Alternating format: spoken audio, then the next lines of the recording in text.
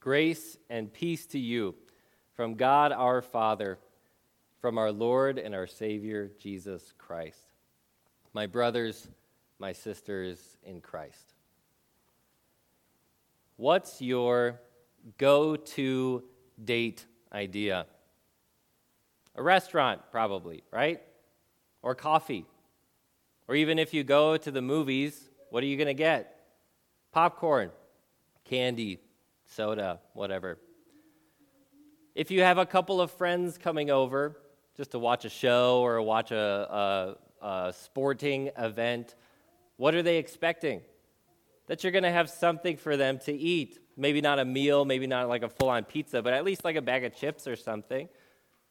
So much of our social lives involve food.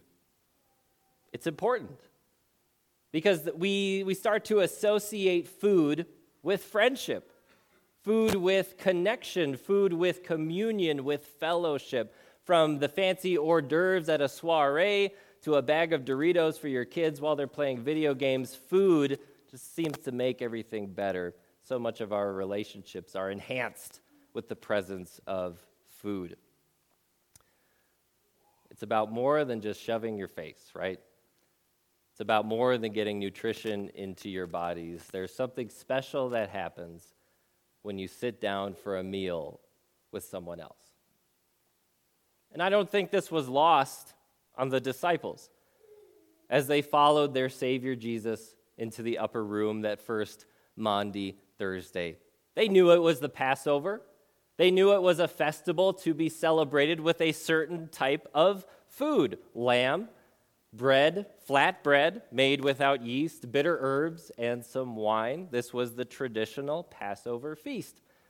And I'm sure they looked forward to it. In fact, they seem so giddy in our gospel lesson. They say, "Lord, Master, where are we going to celebrate the Passover? When are we going to start making preparations to celebrate the Passover?"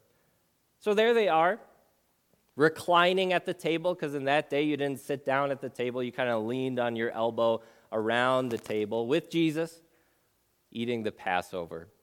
And I don't think this whole connectedness idea behind food was lost on the disciples. I think they were having a good time. They were enjoying spending this precious moment with their teacher, their rabbi, Jesus, until those words leave his lips and they realize what's really going on. And they realize that this meal that they've been having is not just a meal.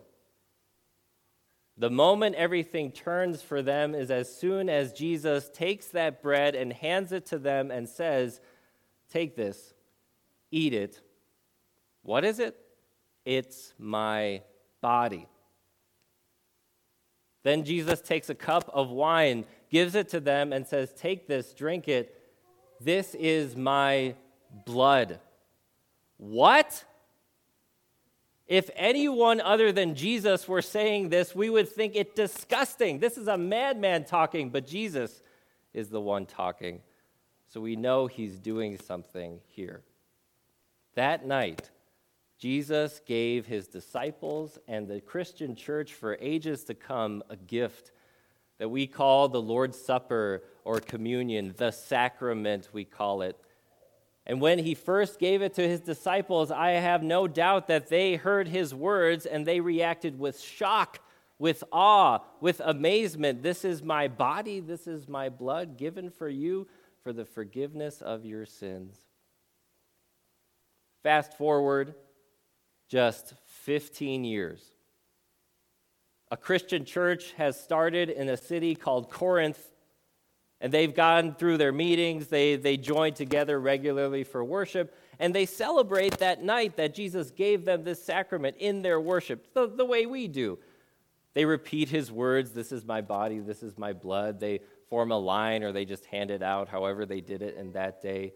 But in just 15 years, in such a short amount of time, the shock, the awe, the reverence, the amazement that the disciples had gone away.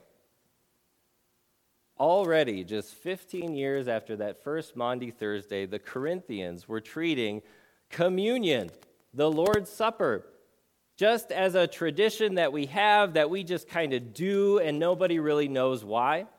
It's just a part of worship that you kind of go through the motions in a ho-hum sort of way.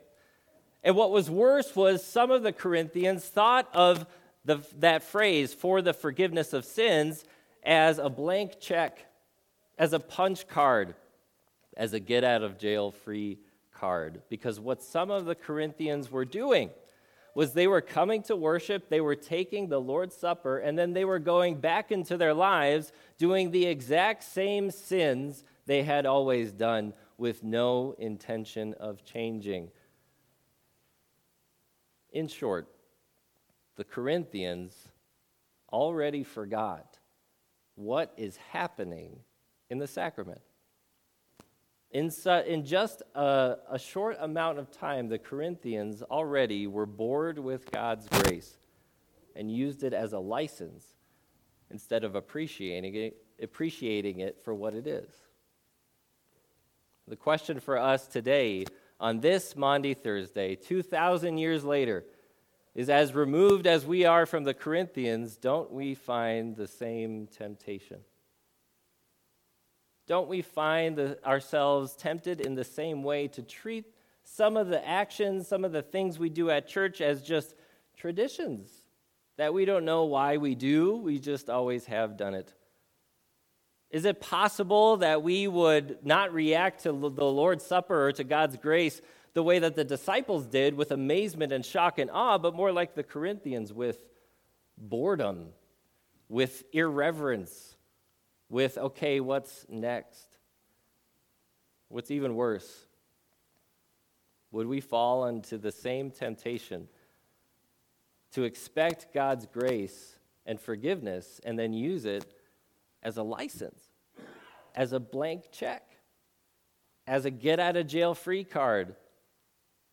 Would we, like the Corinthians, come up to church, take the sacrament, get back into our cars, and then go back to hating the same people we hated before the service, holding grudges against the same people we held grudges against before the service, gossiping about, making jokes at the expense of, despising the very people God tells us to love? Would we go back to withholding forgiveness when we have been forgiven? I think we would. I think the same temptations befall us as did the Corinthians, don't they? To treat God's grace as cheap, to treat it as a license.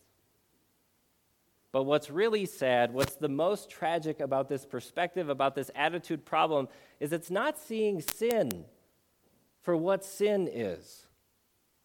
Sin is not a pet that you keep around but put in its place. Sin is not a habit to be managed. It's not no big deal if you have a hateful thought or a lustful thought as long as it doesn't get out of control. No, sin is dangerous. Sin is deadly. It will kill you. Sin does not need to be dealt with. It does not need to be managed. It needs to be erased. It needs to be destroyed, or it will get the best of you. The tragic part of the Corinthians' attitude was their cavalier attitude about sin and how that affected the way they saw the Lord's Supper. So Paul's solution?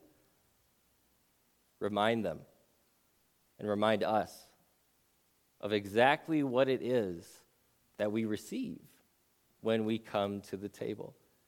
Exactly what it is that Jesus was giving his disciples when he passed out that bread and that cup of wine. What did Jesus say? This is my body. This is my blood. And Paul reiterates that same notion when he says, is not this cup of thanksgiving for which we give thanks a participation in the blood of Christ? And is not this loaf which we break a participation in the body of Christ? It's not just wine, it's not just bread, it's not just a meal. It's Jesus himself, given for you for the forgiveness of your sins. Now, what I'm going to do next is I'm going to say a phrase, and you just track your emotional reaction.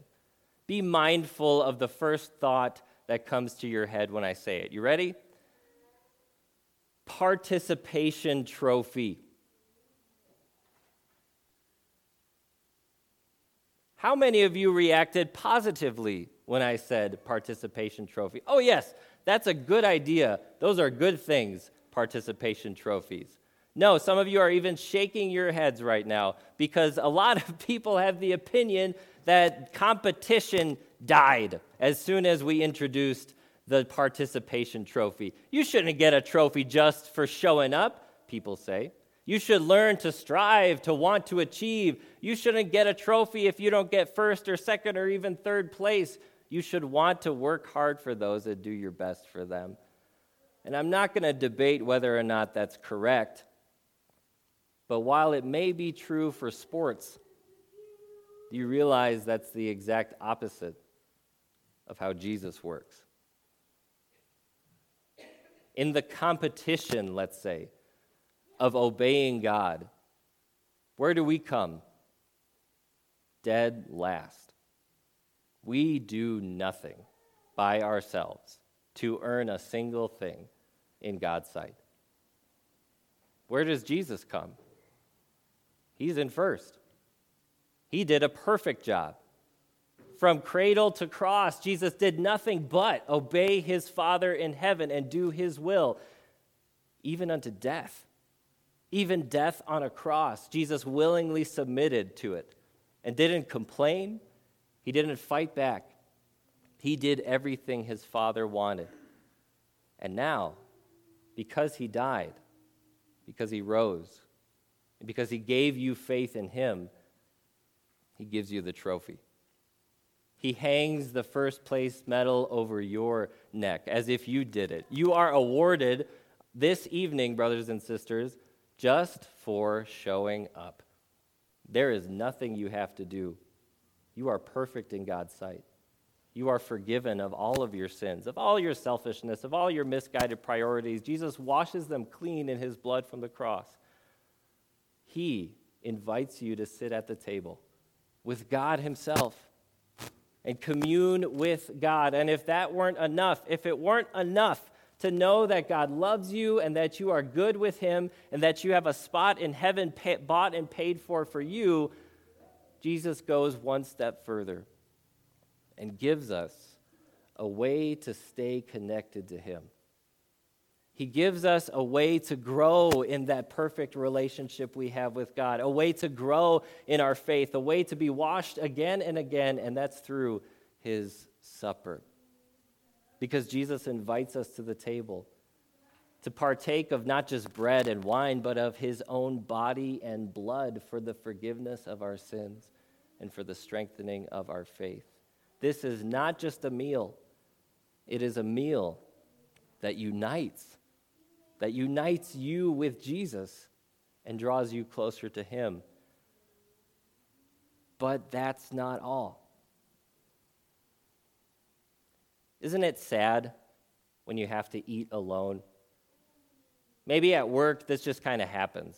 Maybe you don't always have time to take a lunch break, so you have to eat at your desk, and while you know it's not ideal, it's probably not your favorite thing to do, you just got to get food into you, right? Because you need to function. You need to go on with your day. You need nutrition. You need to survive. But the moment that a meal becomes not just about survival, but about fellowship, is the second someone else sits down to eat with you. Then you're having a meal with somebody. You see, Jesus gives you his body and his blood in the Lord's Supper for your blessing of your relationship with him, but that's not all that's going on. We call it communion because you're communing with Christ, but you're communing with everyone else that you're participating with. That's why Paul says that we who are many partake of the one loaf. He's calling back to mind that imagery of Jesus taking that bread, that loaf of flat bread, and giving it to his disciples. The image was not lost on the disciples. We are one. We are united. And even though COVID has changed the way that we do communion these days and we don't necessarily line up at the rails like we used to, the image is still the same. And even though we don't take a loaf of bread and break it and share it that way, but we have individual pieces, the meaning is still the same. We are one. We are united. United in faith. United in truth. United in fellowship. United in purpose. This, brothers and sisters, is why we don't ask guests and visitors, non-members of Trinity, to come up and take communion.